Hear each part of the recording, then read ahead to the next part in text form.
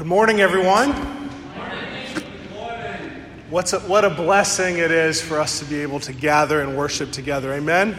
Amen. The Lord, He always uses this time, each and every week, to fill and redirect my heart towards Him. And I hope that He's doing the same thing for you this morning. Well, my name's David Duran. I'm the church planting resident here at Doxa. And in just a few more months, the Duran family will be moving to Massachusetts to begin the work of planting a church in the Plymouth area. And when I say begin the work, we'll finally be on the ground, sort of evangelizing and discipling and doing the work of planting the church. But many of us, in fact, I hope most of us, maybe even all of us, are already engaged in the work as we've been praying for that area of the country. There's such a need for the gospel in New England. It is very much rocky and barren soil, but we trust that the Lord can and will bring fruit. He can bring life to the hardest hearts, and we're praying that He will do that. And in the meantime, we are going to cover that place in prayer. And we're going to trust that the gospel seeds that we've already sown and the many more that we will sow are going to find good soil. Church, just continue to pray, please. Continue to pray that God would do something amazing for His glory. Something amazing for His glory. Don't you want to see that? Don't you want to be a part of that? And I'm so excited for what the Lord is doing right here in Myrtle Beach, because He is doing something. One of my favorite times of community group each week is when we just talk about what we're seeing the Lord doing in our lives and in our community. The Lord is doing things, people. He's doing things. And I'm excited for the more that He's going to do. And I look forward, so much so, to telling you about everything that the Lord is doing in Massachusetts. Because He's going to do good things. Amen? All right, well, let's pray together, and then we're going to look at God's Word. So would you pray with me?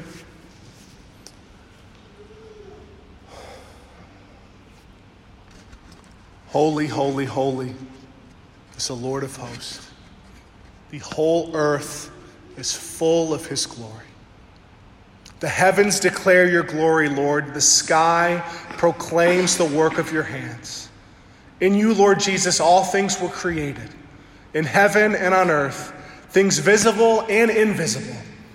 Everything was created through you and for you. Jesus, you are the one we worship. You are the one who has captivated the love of our hearts. Oh, but we confess that our love for you, it wanders away from you. We direct it towards things that don't satisfy, towards things that are not good for us, even towards things that we hate. We ask, Lord, that by the power of your Holy Spirit, fill us today with a fresh love for you. Overwhelm us with holy desires for faithfulness, for obedience to you. Give us an overpowering desire to be with you and your people. Give us a love and compassion for the lost that can only come from you. Lord, please do not leave us as we are, but sanctify us, transform us that we might reflect your glory and your love to the world. We ask that you would speak to us through your word this morning. I have the image of baby birds sitting in the nest with their mouths open, just waiting to receive food from their mother. And that is our posture towards you, Father. We're here with hearts open, waiting for you to feed and nourish us. So we pray, we ask that you would do that. Build up this body of believers. Make us strong in you. We pray this in Jesus' name. Amen. Well, in just a couple weeks, many of us, myself included, will find ourselves filled with better resolve to take care of our health. If Thanksgiving to Christmas is the time for feasting, Well, New Year's until fill in the blank, I guess, is the time for fitness. For some of us, that might be a week, a month. The overachievers might make it through the entire year. And while exercise is certainly important when it comes to our health, it's really only half the battle. Equally important is our diet. Anyone who cares about their fitness and their health knows that they have to pay attention to what they eat. If you're working out 5 or 6 days a week, but pumping yourself full of donuts and Doritos, you're not going to get the results that you desire. Trust me, I can testify to that. There's a phrase that goes along with this, I'm sure you're probably familiar with. It goes, you are what you eat. You are what you eat. Have you heard that before? It's not meaning that you're literally going to turn into a donut if all you eat are donuts, but it's an understanding that what we consume has a significant effect on our bodies. I actually saw a study last week that claimed to find a correlation between eating spicy food and self-reported aggression. Apparently, people who eat spicy food are just naturally, maybe not naturally, it's because they're eating it, but they're more aggressive, according to this study. And whether you agree with that or not, because I have some questions about that study, we would all acknowledge there's a significant relationship between the health of our bodies and the food that we consume. In some ways, we are what we eat. Well, when it comes to the Christian life, it's not so much about what we eat, although I do hope that you will take your health seriously. But it's not primarily about what we eat. No, instead, it's about what we love. It's about what we love. What the phrase, you are what you eat, is to health and fitness, the phrase, you are what you love, is to the Christian life. You see, it's essential for us to know what we believe as Christians, but I think equally foundational for our growth and maturity is for us to be aware of what we love. Proverbs 4:23 says, guard your heart with all vigilance, for from it flow the springs of life. That living water of the Holy Spirit that Jesus talked about in John chapter 3 that we looked at a couple weeks ago, that living water that becomes a spring of water, it flows from a heart that is aware of the danger of misguided love. Well, today we're taking a pause from our series in the Gospel of John and instead looking at one of John's letters, 1 John. And if you could sum up 1 John in a sentence, I think it would be this. Here, John is calling Christians back to some of the basics of the Christian life. He's calling us back to some of the basics of the Christian life.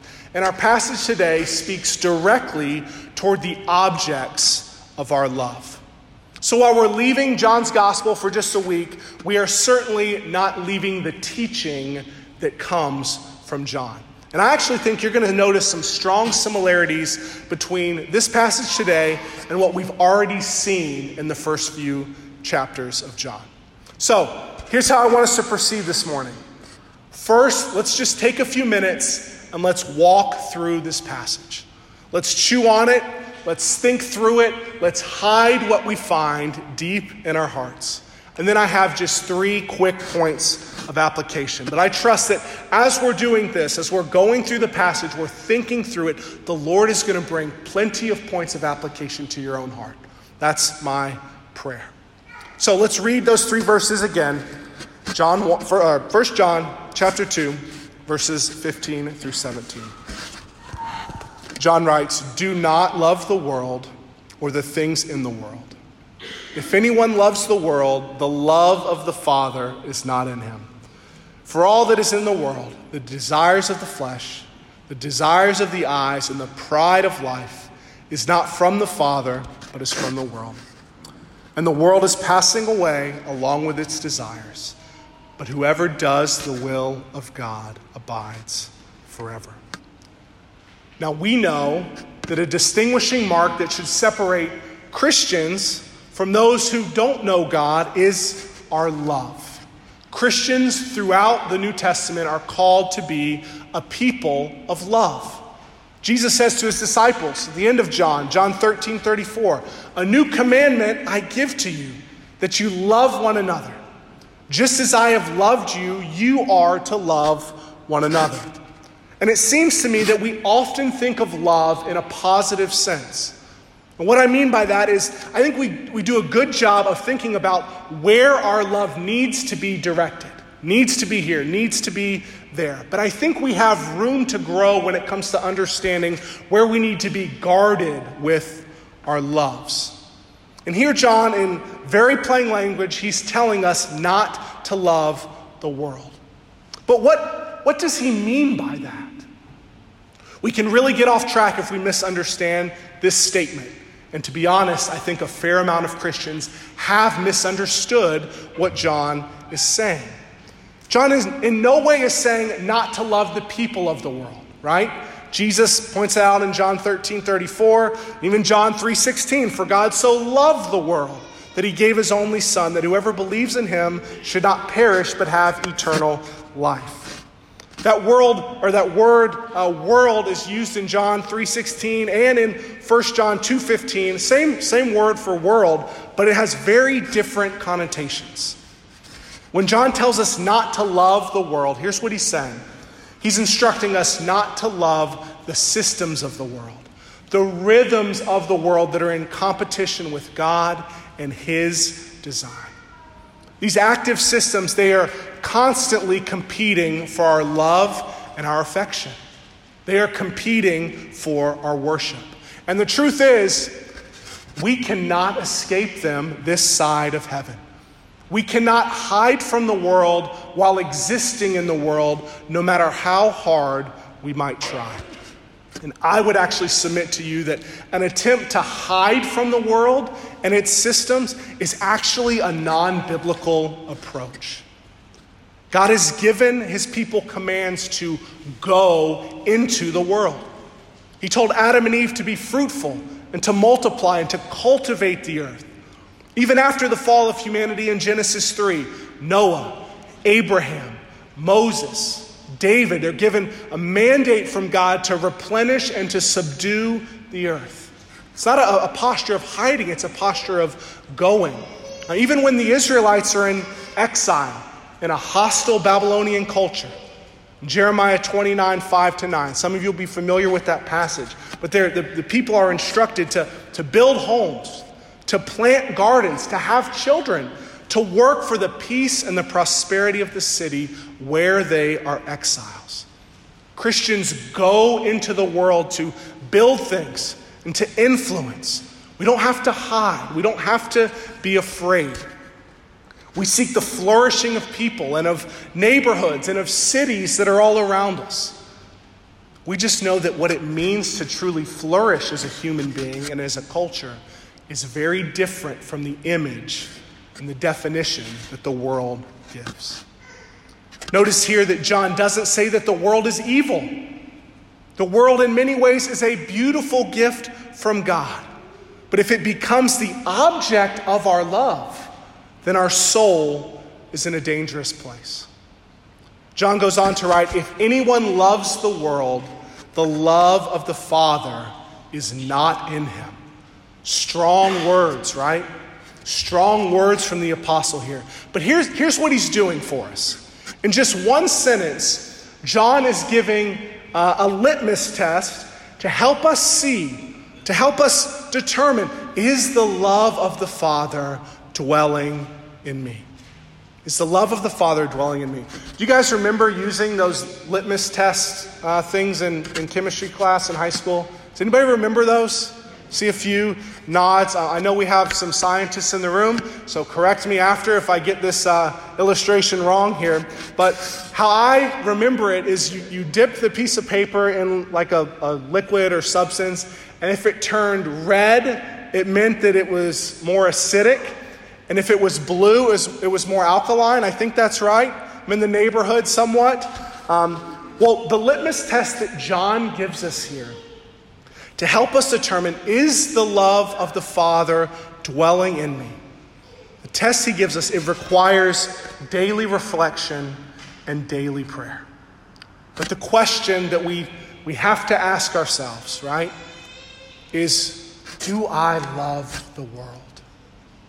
Do I love the world? We should even invite other Christian brothers and sisters to help us in answering that question. Like when we have a really big decision to make, invite them into our lives to say, hey, am I loving the world in this decision that I'm making? Or is this something that's truly God-honoring, that is flowing from the love of God that's dwelling within me?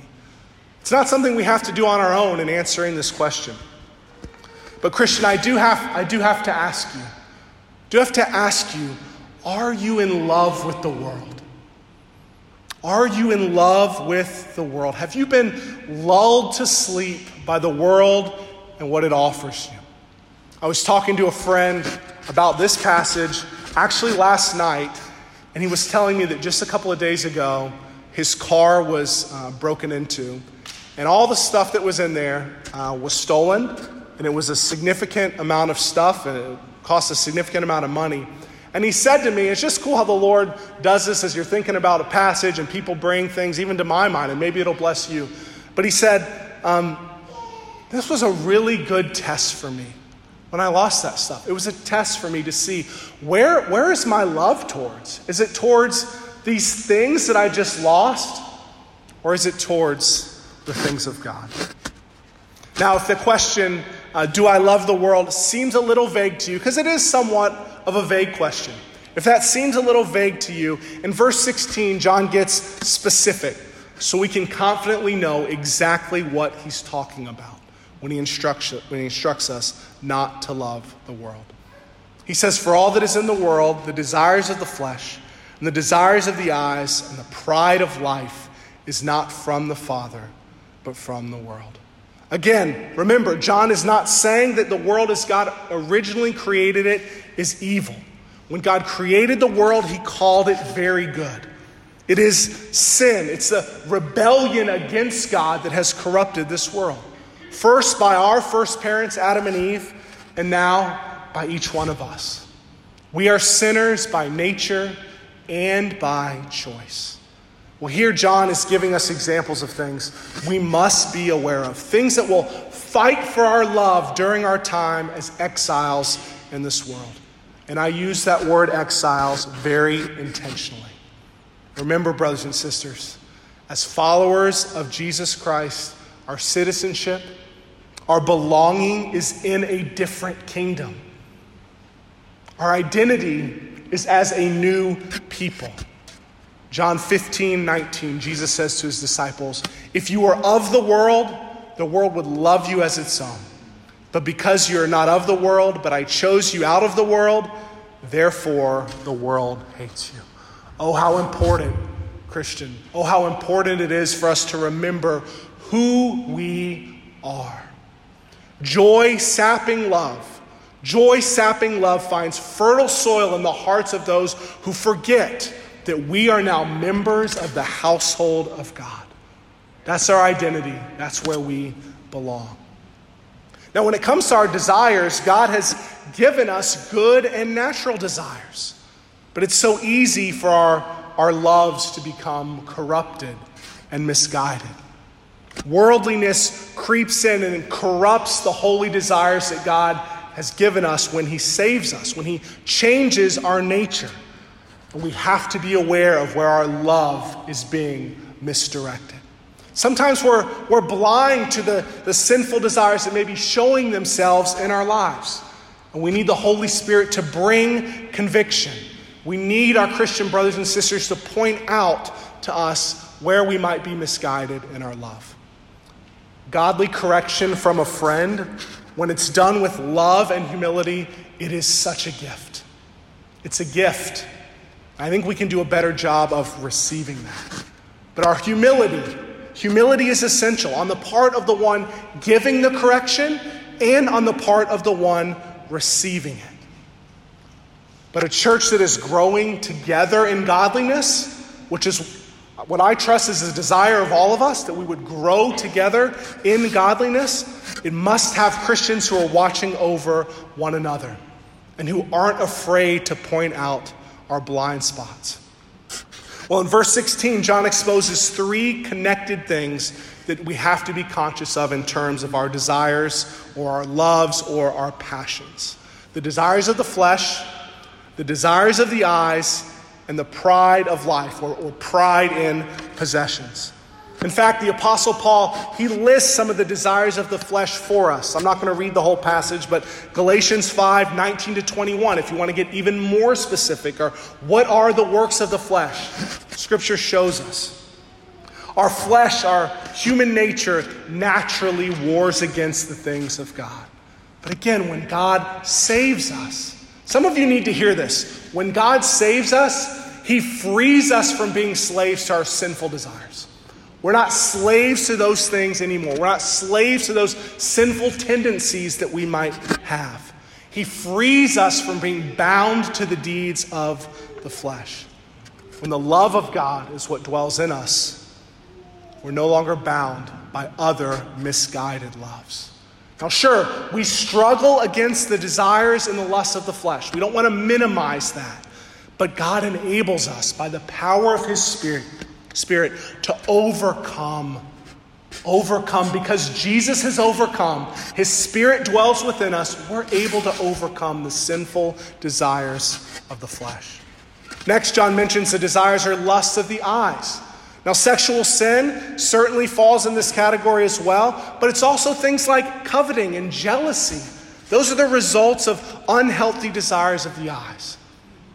Have you ever been on social media and you're just scrolling through endlessly, mindlessly, maybe even for hours and hours, and in an unhealthy way you start to wish that you were on that amazing vacation that your friend is posting about? Maybe you wish that your family looked perfect like the family that you see in the picture. Or you wish that you had that body type, or you had that car, or you had that experience, whatever it is.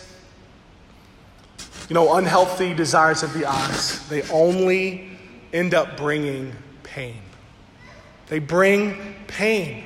The lust of the eyes is never satisfied, always wanting more. It's always wanting something new all the time. And it occurs with sexual sin, but also when we covet things, when we covet possessions. Now, closely connected with the desires of the eyes is the pride of life, or pride in possessions. Friends, pride of life is that sinful temptation for power and excess that every single one of us struggles with. It's the desire that says, I want to have it all. I want to be recognized for my success. And our pride, if you think about it, it really doesn't make any sense. It's a stench, I think, in the nostrils of God, if I'm honest with you. There's absolutely nothing in this life in which we have a right to be prideful of. We don't have the power to keep our hearts beating for one more second. It's God who enables us. It's God who allows us to continue breathing every day. Without him giving us life, there's no way we would be able to accomplish anything. Pride, if you really think about it, it doesn't make sense. Now we show that the pride of life has started to take root in our hearts when we desire to feel more important than others around us. When we desire those positions of power so that our ego can be puffed up. Not that those things are evil in themselves, right? They're not. But when pride becomes attached to it, that's when the problem starts. Pride is often confused and described by using terms like driven, or self-made, or self-motivated. Now, it's good to be driven. It's good to work hard and to be motivated. But friends, let's pray that the pride that often goes along with those things doesn't seep into our hearts. John concludes verse 16 by reminding us that each of these things he just described, the desires, lusts of the flesh, the desires of the eyes, and the pride of life, they are not from the Father.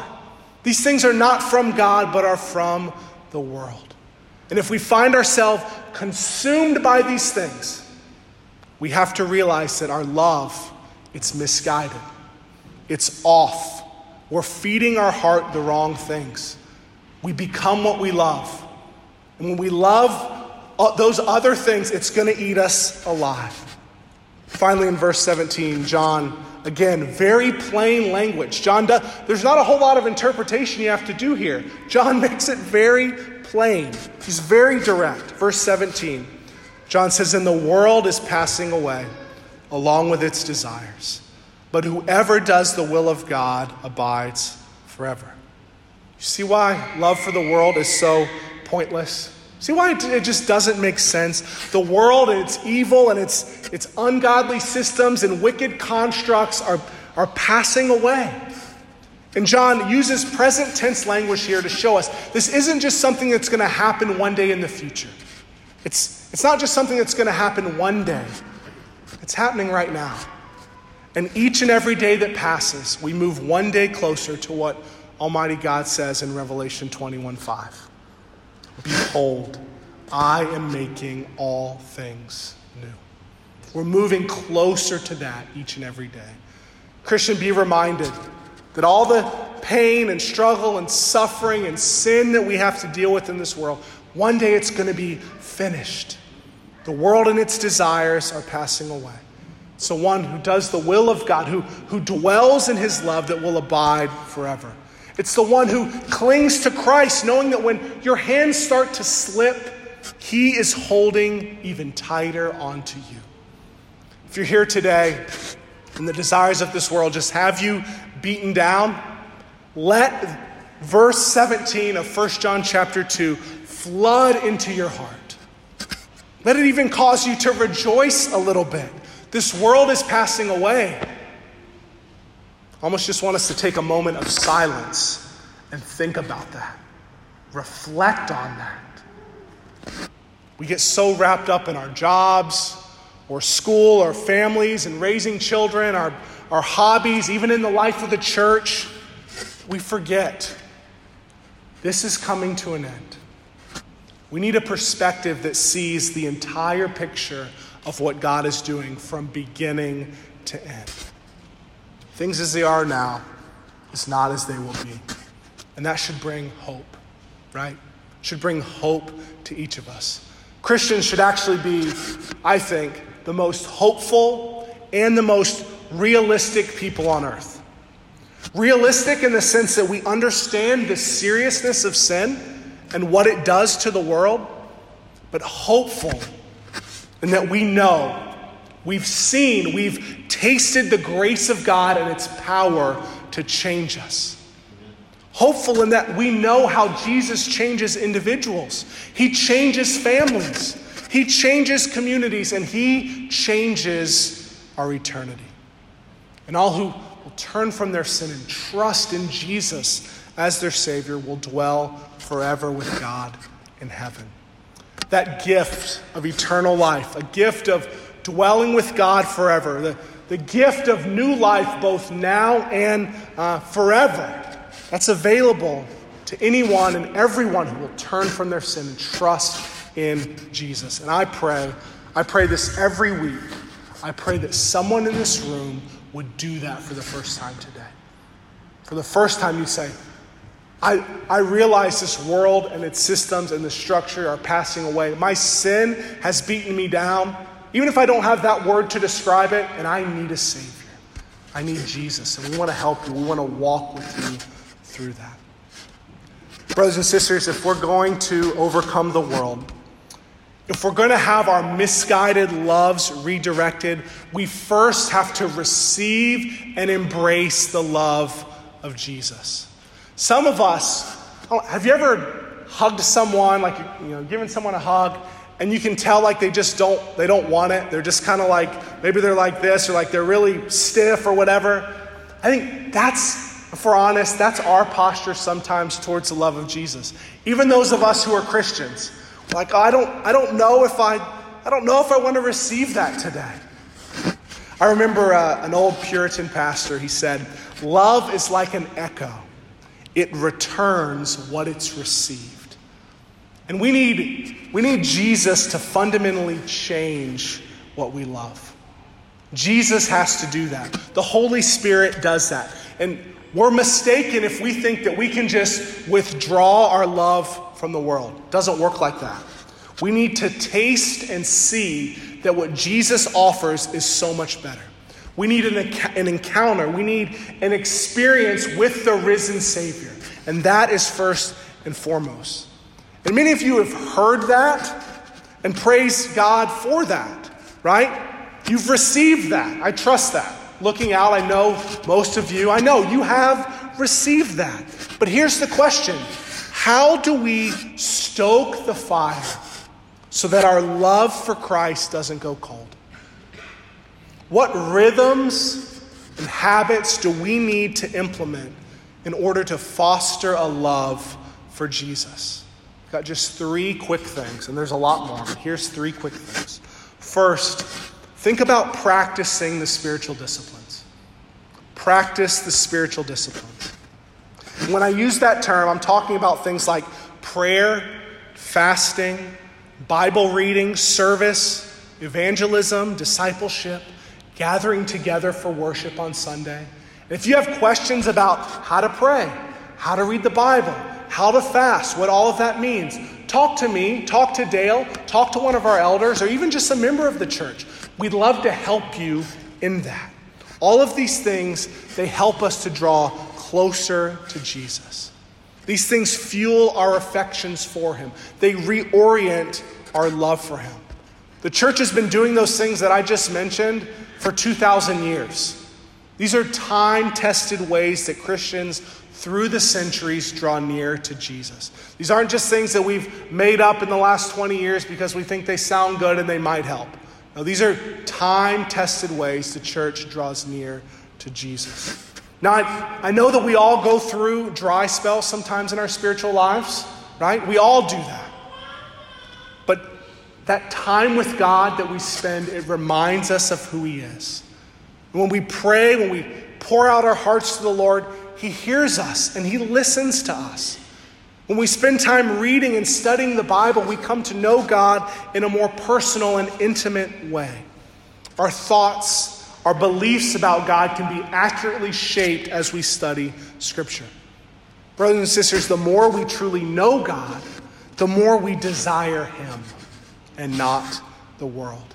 We should pray that God would make us like David in Psalm 42. When he says, as the deer pants for flowing streams, so pants my soul for you, O God. My soul thirsts for God, for the living God. When shall I come and appear before God?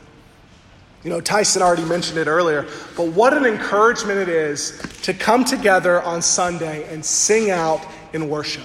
That's actually one of my favorite parts of Sunday morning. It encourages me so much to hear your voices sing. Even if our voices aren't that good, some of us like me, it's not great. You probably don't want to hear me sing, but it's encouraging, right? It's encouraging when we hear one another sing. It reminds us that we're all in this thing together. And I've found that some of the best medicine for my soul is singing out to the Lord, singing out to him. Next, we grow our love for Jesus when we take God-honoring risks. We grow our love for Jesus when we take God-honoring risks. Jesus says in Matthew 19:29, and everyone who has left houses or brothers or sisters or father or mother or children or lands for my name's sake will receive 100-fold and will inherit eternal life. Now, I recognize that as human beings, we all struggle with fear. We're naturally afraid of things that might threaten our physical or our emotional or our financial future. But we can't believe the lie that anything that sounds a little bit risky, any kind of risk is wrong and therefore not from God. There are some big risks that we might need to take for God and his glory. God might call some of you, he might do this. He might call some of you to sell all you have and move to a remote part of the world to share the gospel, to show the love of Jesus. We're actually praying, just so you know, we're praying that God would raise up missionaries in this church, that he would do that.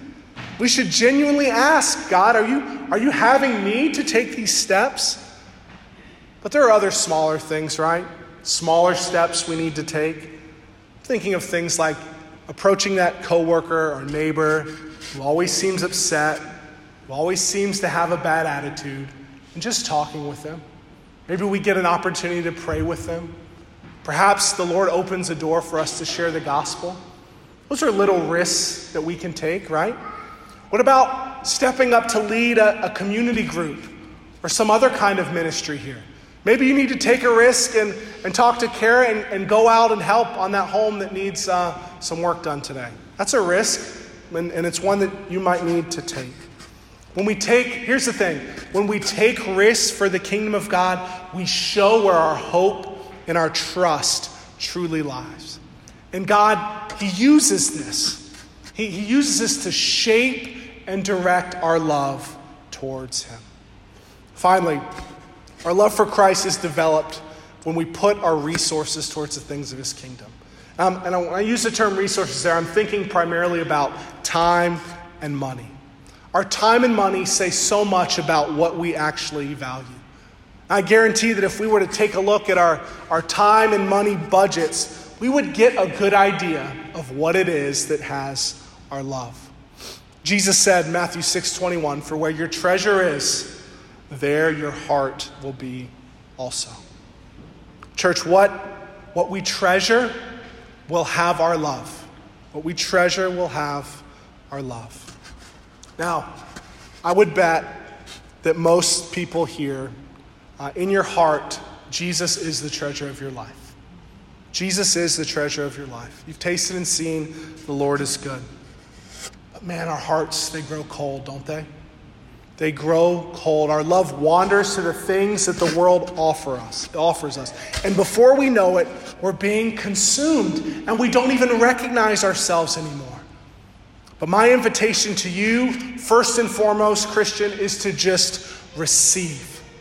Receive the grace, receive the mercy, receive the love of your Savior. Before you do any of those things that I just mentioned, receive.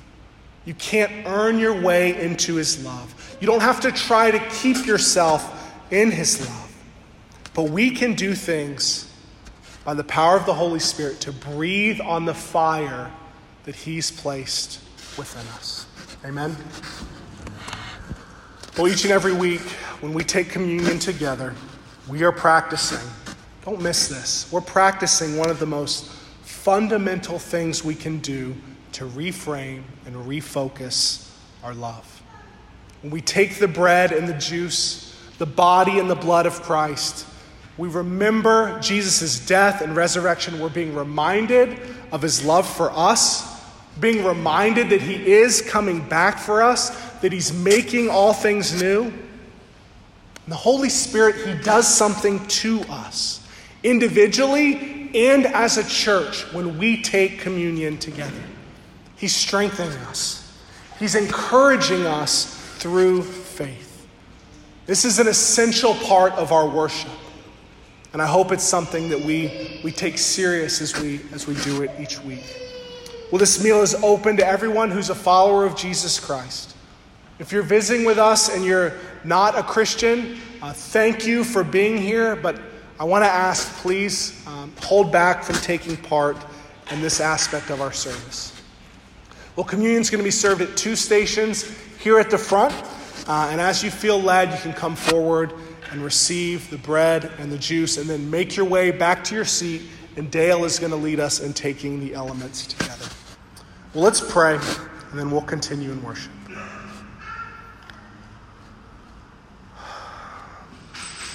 Father, Augustine is so right when he says our hearts are restless, Lord, until they find their rest in you. Our longings, our loves go unsatisfied until they find their source in you. I pray, Lord Jesus, that you this day would draw our hearts to you. We don't want to love the world and what it offers. We know the world is passing away. We know that the desires of the world are passing away. And we love you, Jesus. We love you. And we need your help to keep our love directed towards you. So I pray you do that. Do that, Jesus. Do it for your glory and for our joy. And I ask this in Christ's name. Amen.